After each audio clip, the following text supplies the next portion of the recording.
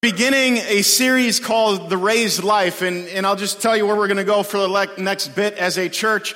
We're talking about the raised life, like what Easter happened, right? Easter happened. That has all sorts of implications for our life, and now we're going to spend a few weeks talking about what does it mean to live out the resurrection in our life. And then after that, we're going to spend some time just looking at the life of Jesus, because I don't know about you all, but I think we could spend some time watching how Jesus lived, watching how Jesus interacted with people, watching how Jesus went about his mission. We're just going to spend some time in the book of Luke, walking through and seeing how Jesus lived. The raised life. Turn with me to Luke 24.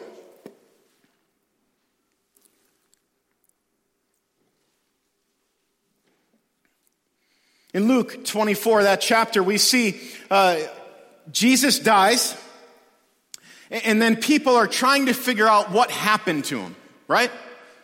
Like the women disciples are going to the tomb, and he's not there. Other disciples are rushing in. Everybody's trying to figure out what happened to Jesus.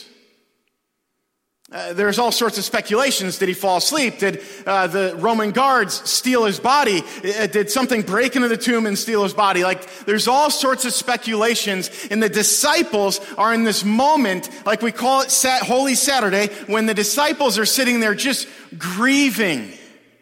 The man they love, the Messiah, the Savior, the one who they believed was going to save everything, died. And then they're in this moment of waiting, this moment of grief, this moment of wonder, this moment of questioning, this moment. And then we see Jesus starts to appear. And it's important to know all of the followers of Jesus are struggling. All of the followers of Jesus at this moment are doubting and asking questions. Like, Doubting Thomas kind of gets a bad name. Like, I don't know why he just gets that name, because all of them were struggling, trying to figure out what just happened. And so as Jesus starts showing up, he's revealing that, yeah, this happened. What I told you was going to happen, happened. Everything has changed now. So in Luke 24, there's two apostles walking down the road, and they are walking away from Jerusalem. They're walking 7 miles away from Jerusalem. And a guy shows up and starts talking to them. He's asks, "What are you discussing?" And they explain, "Well, we're just trying to figure out what just happened. Like, Jesus the Messiah, he died. Like, if you've been living under a rock, you don't know about this. He died, and now we're trying to figure out what would happen." But they are walking away from the city. Why were they walking away from the city? Probably because they were terrified of what was going to happen next. So they're 7 miles out. This guy comes and starts talking to them.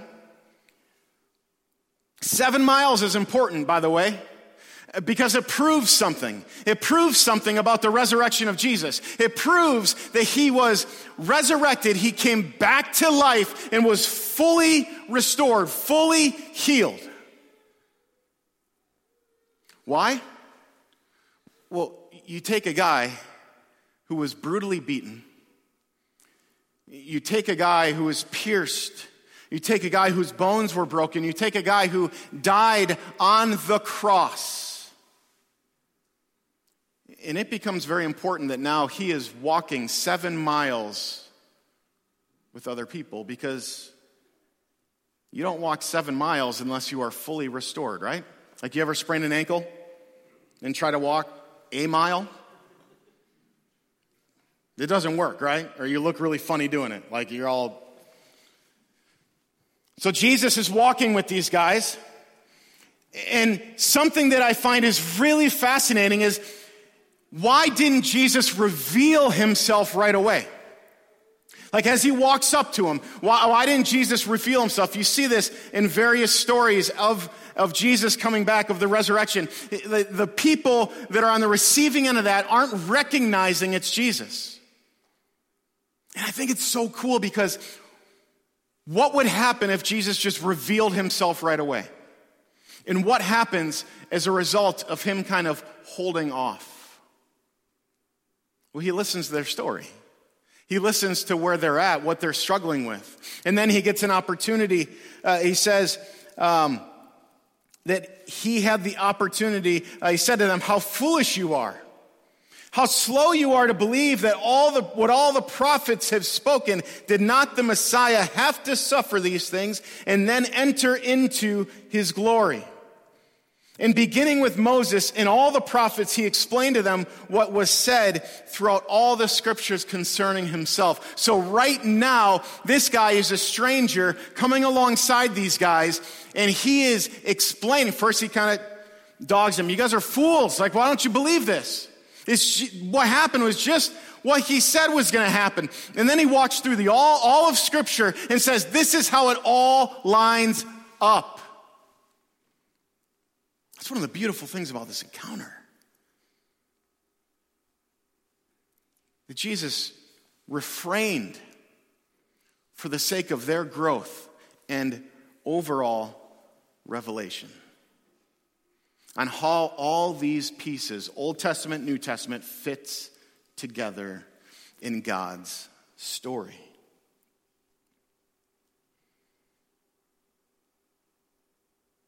And then they sat down, and Jesus, he was at the table with them. He took bread, he gave thanks, broke it, and began to give it to them. And then their eyes were opened. This is Jesus. It's all true. Like, you imagine that moment. They think he's dead. They're walking along, and then they see, oh my goodness, this is Jesus. It's true. It's happening. This is for real.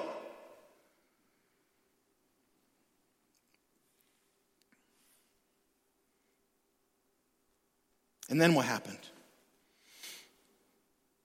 They got up. In verse 33, they got up and they returned at once to Jerusalem. This revelation, this understanding of who Jesus is and how he is now resurrected and comes back and proves that, completely changes the direction that they're walking. They were walking away because they were terrified, they were scared, they were trying to figure things out, they were trying to understand things. And then they turned and headed back to Jerusalem.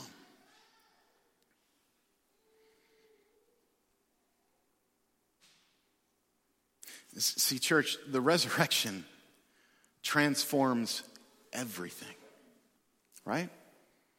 Like the resurrection, through the resurrection, death is transformed.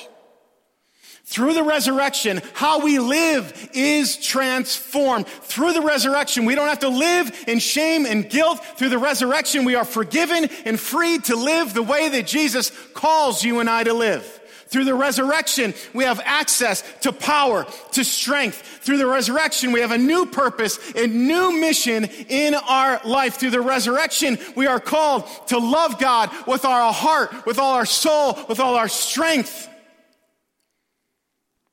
And we are called to love our neighbors as ourselves. This is the raised life.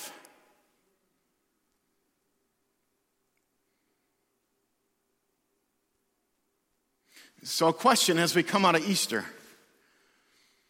I'm praying that we don't walk out of Easter and just live life normal.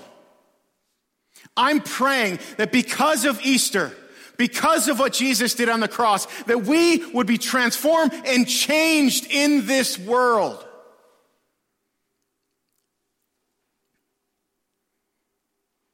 So is your love growing for Jesus? Is your love growing for yourself? And by that, I mean, are you loving yourself like Jesus loves you? Are you giving yourself the grace that Jesus gives you? Are you giving yourself the forgiveness that Jesus gives you? Are you giving yourself the discipline that Jesus gives you? Are you being obedient in what Jesus calls you to do? Is your love growing for your neighbors? Is your love growing for your neighbors that you don't agree with? Is your love growing for your neighbors that are on the other side of the aisle? Is your love growing for your neighbors that are just messing up in life? See, these questions provide a check for me. Because if I'm not growing in my love for Jesus, like it's not always a straight line up to the right? Like it's a wavy line, like there are hills and valleys. But my love overall isn't on the trajectory where it's growing for Jesus, then I've got to step back and ask some questions about myself in the way that I'm living, in the way that what I'm focused on. If my love isn't growing for people, I got to look in the mirror and ask some questions. Because as your love, see, it's a vertical, horizontal relationship. As your love grows for Jesus, it also needs to be growing for others. And if there's a spot when it's not, it's time to start asking some questions. Why? Why?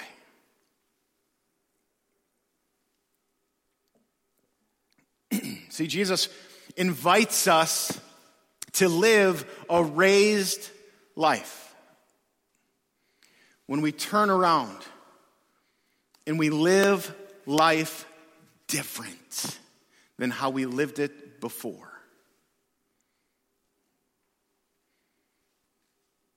Colossians 2, 11 through 15. Turn with me there.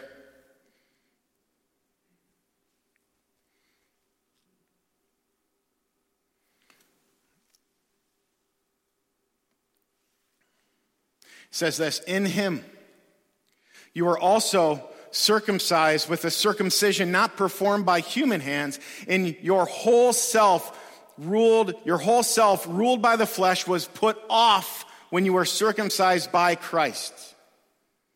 That's a Jewish Gentile metaphor thing happening there. Having been buried with him in baptism, in which you were also raised with him through your faith in the working of God who raised him from the dead. When you were dead in your sins and in the uncircumcision of your flesh, God made you alive with Christ. He forgave us all our sins, having canceled the charge of our legal indebtedness, which stood against us and condemned us. He has taken it all away,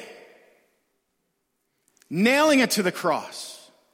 And having disarmed the powers and authorities, he made a public spectacle of them, triumphing over them by the cross.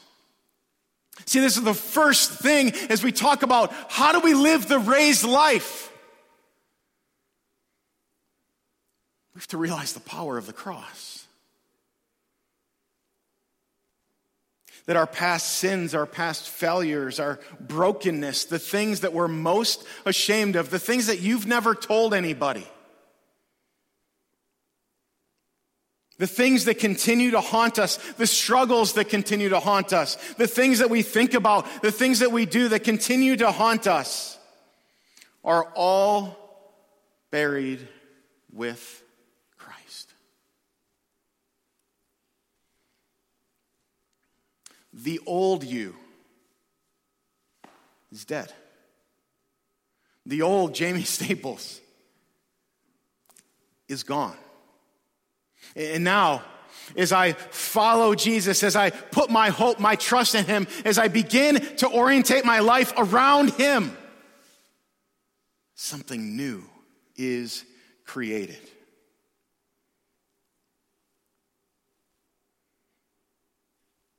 The old you is dead. The old Jamie Staples is dead. The past is wiped clean. The record of debt is canceled. Now here's my question for you. Are you living like it?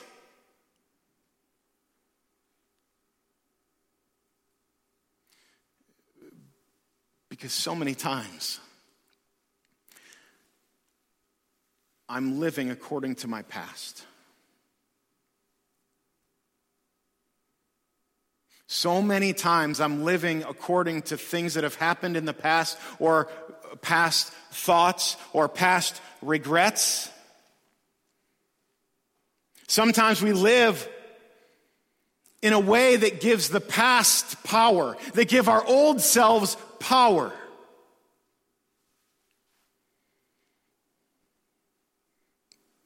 Sometimes we live in a way that our past defines us more than the gospel does. Our past defines us more than Jesus does.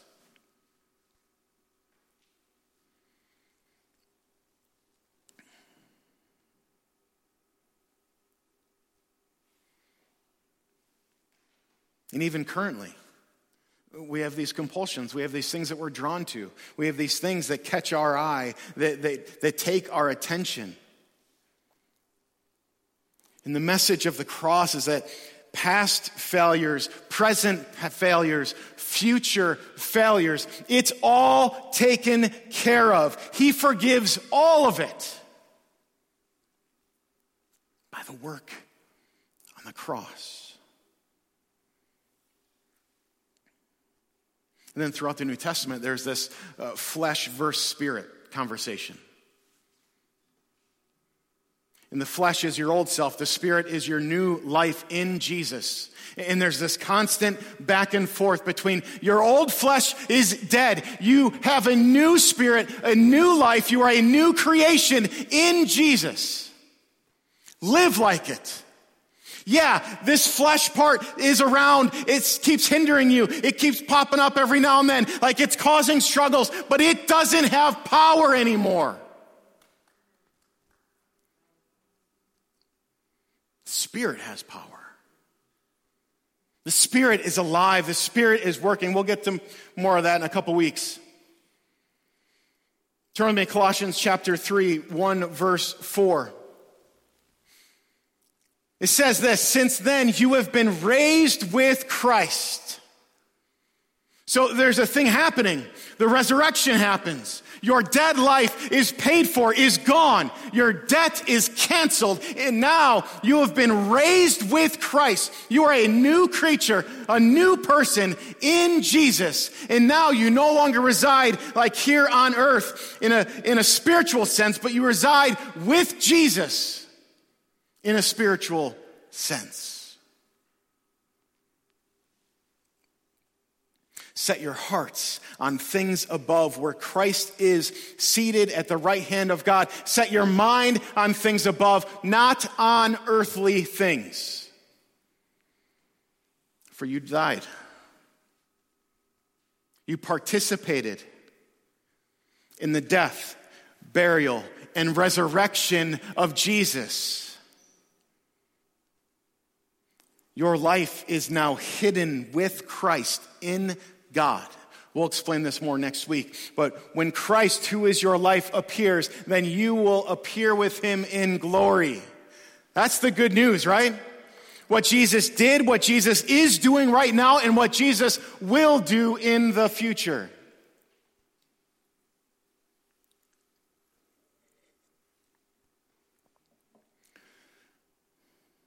So Paul is saying, since you have been raised with Christ, since those things are true, since Colossians 2 is true, since the gospel is true,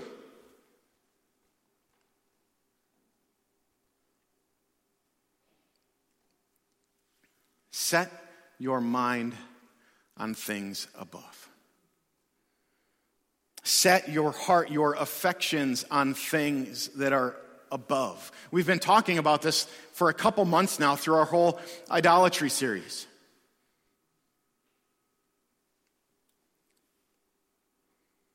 This is the raised life.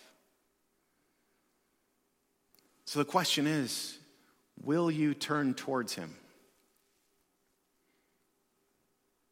Or will we continue to play this game where we try to clean ourselves up, try to get ourselves looking respectable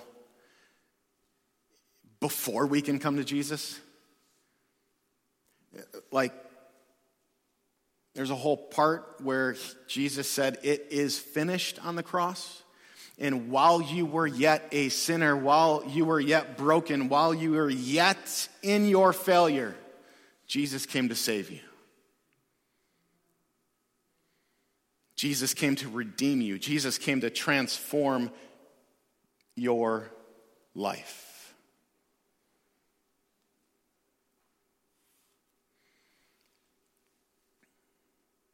It's a constant conversation, right? And it's a constant thing that we experience. We start to struggle, and we start to walk away from Jesus. Right? We start to doubt, or we start to have this thing that we're struggling with, this sin that we're struggling with. We start to struggle with somebody, a relationship. Something that's going on in our country is causing us to struggle with our relationship with Jesus. And slowly but surely, we stop doing the things that bring us closer to Jesus, and we start to slowly walk away.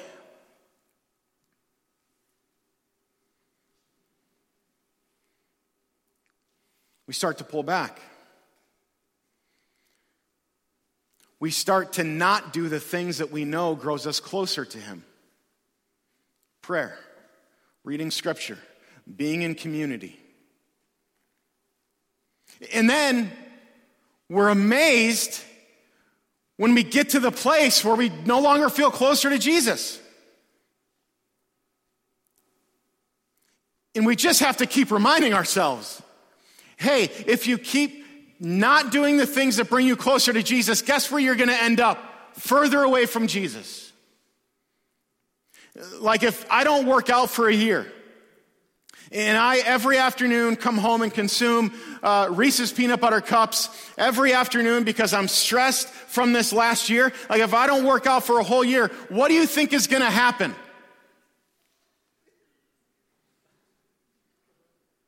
You're going to gain the Corona 30 or whatever it is.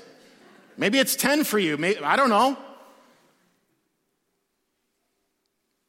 Ask me in a couple weeks if I've been working out. I need some accountability on that. Let's be real. If you're married or you're in any sort of relationship, a roommate, a friend, mom, dad, a spouse, what happens if you don't talk to that person for a year? You're probably not going to be married anymore. Your relationship isn't going to be all that great. You are not going to somehow, after distancing yourself and not talking for a year, somehow going to magically end up with a stronger relationship.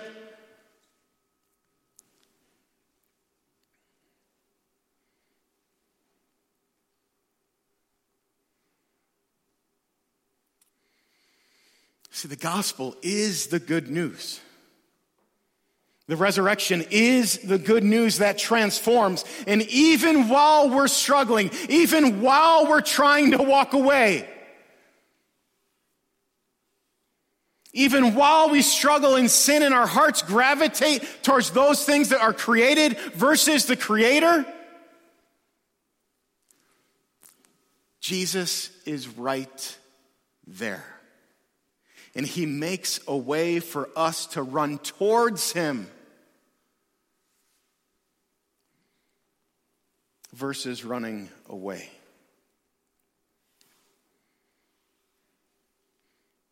To run towards Jesus in the midst of our struggle, where eventually we can run towards Jesus and find a relationship. We can find joy, we can find peace, we can find freedom, we can find strength and power. Set your mind on things above, not on earthly things. I'm reading a book right now called Winning the War in Your Mind by Craig Rochelle, and he says this repeatedly. Our lives move in the direction of our strongest thoughts. the thing that is most on your mind, the thing that occupies the most space, your strongest thoughts in your mind, is the direction that your life moves in.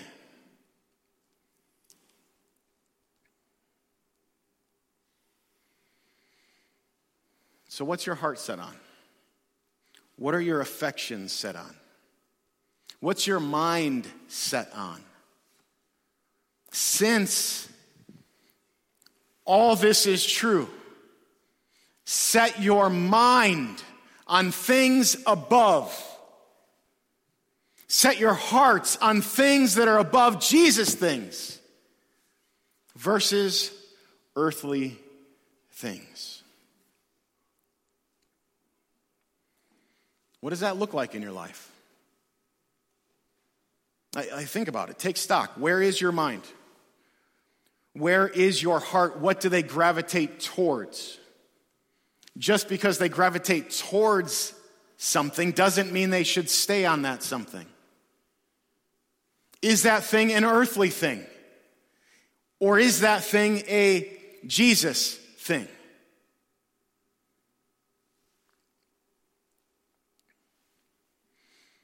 And here's where community comes in.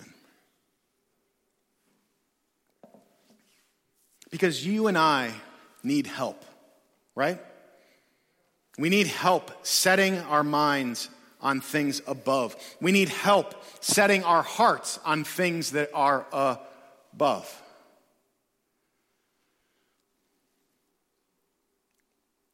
Like, we all need that friend that we can call.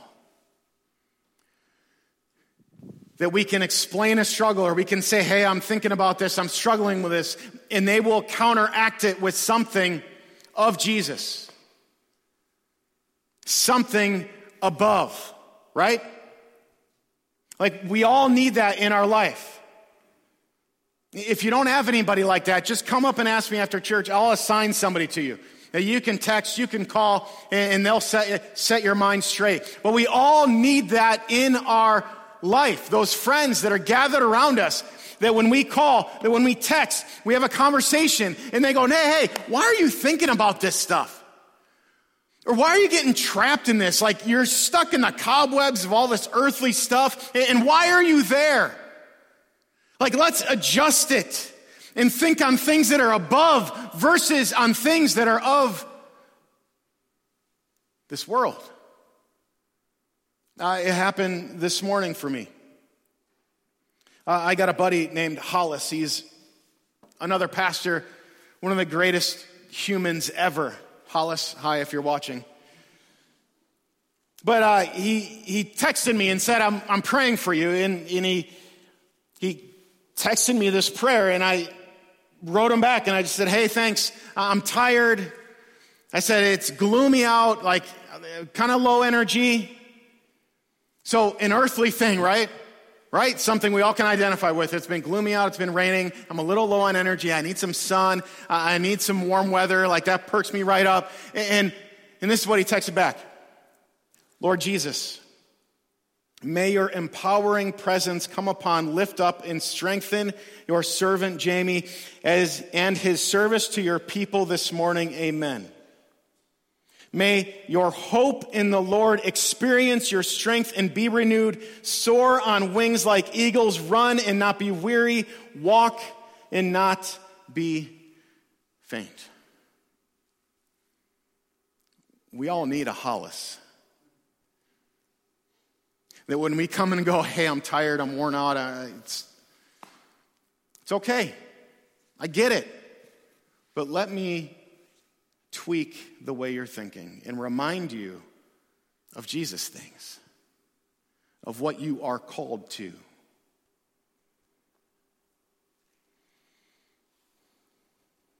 We all need those friends, right? It's the power of community.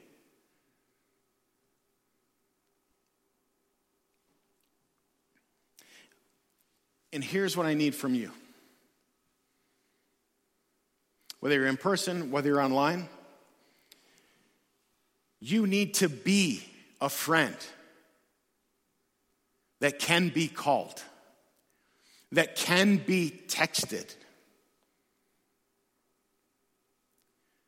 And you need to be that friend that reminds people who Jesus is and who they are in Christ.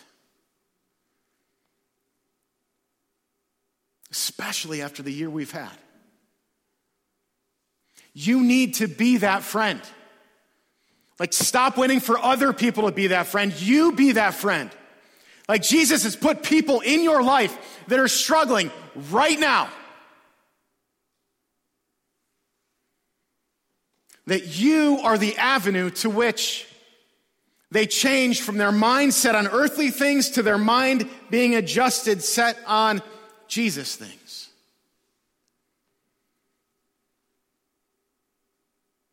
Hey, I'm really struggling. I have this overwhelming feel of like, I'm just feeling ashamed. I'm feeling guilty. Hey. Yeah, like, tell me more about that. But also, let me remind you who you are in Jesus. He's defeated all that junk. Yeah, I'm really struggling with this. Yeah, I know. And I'll pray for you. I'll be with you in that. But let me remind you who Jesus is. Let's get our minds off this and onto this. This is the raised life. How do you be that friend? First of all, just listen. Like, just be a good friend. If you need to know how to be a good friend, like if you're wondering about that, ask somebody outside after church. I'm sure they could let you know what it looks like to be a good friend. But just listen and be a good friend, but don't just stop there. Remind them of what Scripture says about Jesus or about them or about their situation. And you don't have to be all weird about it. Just remind them, hey, this is who Jesus is. This is what he did on the cross. Like, you are forgiven. Stop living like you're not. Remind them of Scripture. And that doesn't mean that everything's going to be awesome always, right? Like, just because Hollis tells me, hey, remember what you're here for. Remember who Jesus called you to be. Doesn't mean that I'm automatically going to believe that and everything's just going to be amazing after that. No, there's even times when Scripture reveals something about you or your mission in life that you are called to that really disrupts the status quo in your life. And that's okay.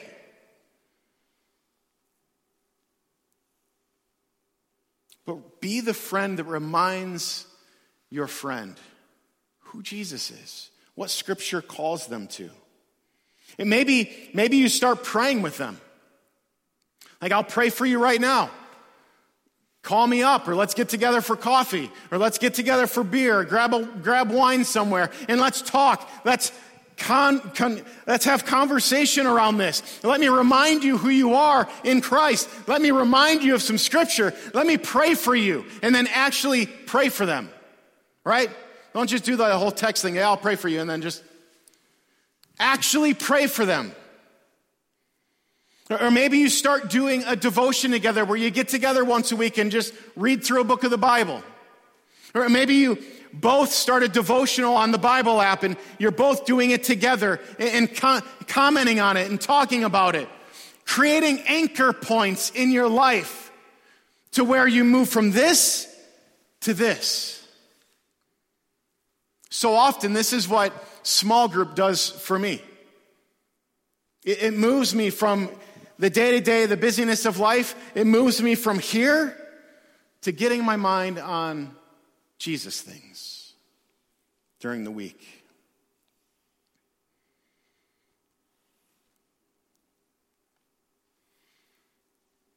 We are called to live the raised life. A life that is transformed.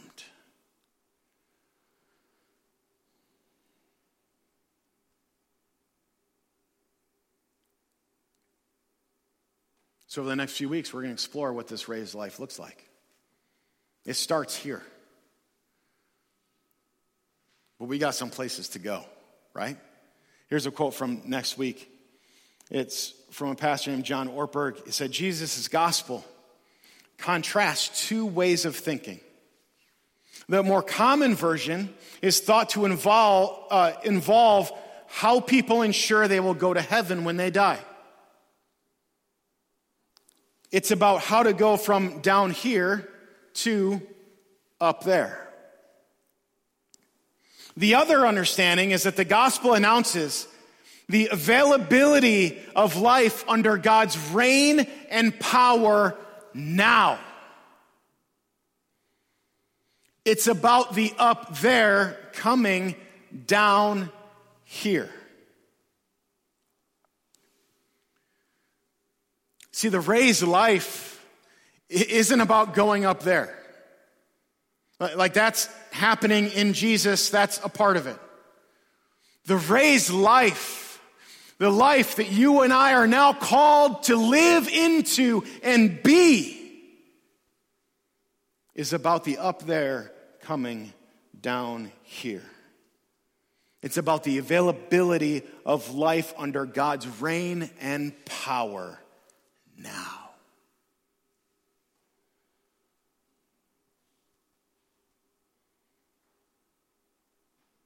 Will you pray with me as the worship team comes up?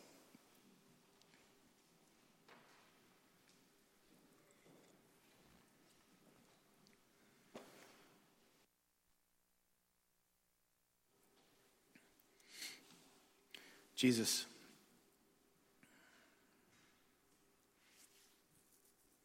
we come to you this morning.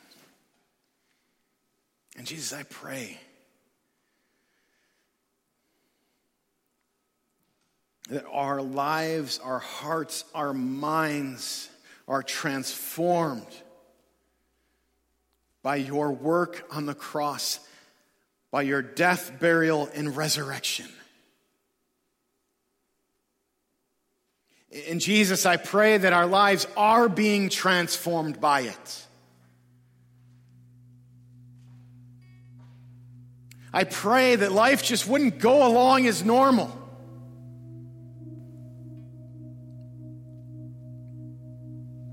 That our hearts and our minds wouldn't be drawn to the normal places they're drawn to, but they would be transformed and drawn to the things of you.